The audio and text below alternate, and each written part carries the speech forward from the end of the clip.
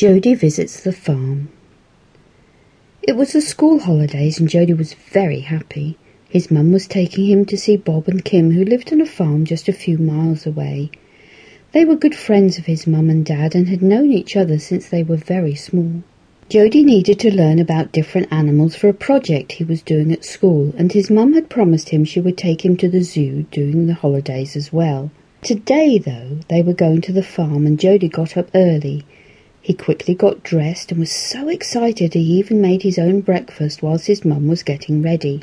He cleaned his teeth and rushed to the door so they could go. Jodi wanted to see the animals having their breakfast too. It was exciting at the farm because Bob the farmer had lots of animals. The last time he was there it had been spring and there were a lot of baby lambs. Jodi thought they were really cute and wanted to take one home with him. The lambs were too young to leave their mother though, and Jodi's house was not the best place to keep sheep. They need somewhere with lots of grass, and the house Jodi lived in only had a small garden lawn. Mum drove to the farm and Jodi sat in the back seat with his seatbelt on. Jodi told her he hoped the lambs would still be there, but his mum told him they would have grown a bit by now, and their lovely woolly coats would soon need to be cut off. She said it was like when we had to have a haircut, but she also said people used the wool from the sheep to knit with. That is how we get our woolly jumpers.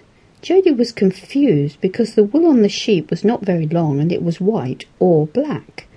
The wool his grandma used to knit with came in round balls and was all pretty colours.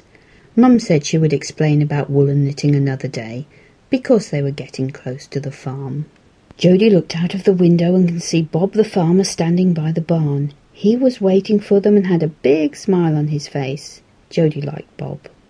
He could see why his mum and dad had been friends with him for so long. He was very kind and made him laugh. It's nice to have good friends who can cheer you up and make you smile.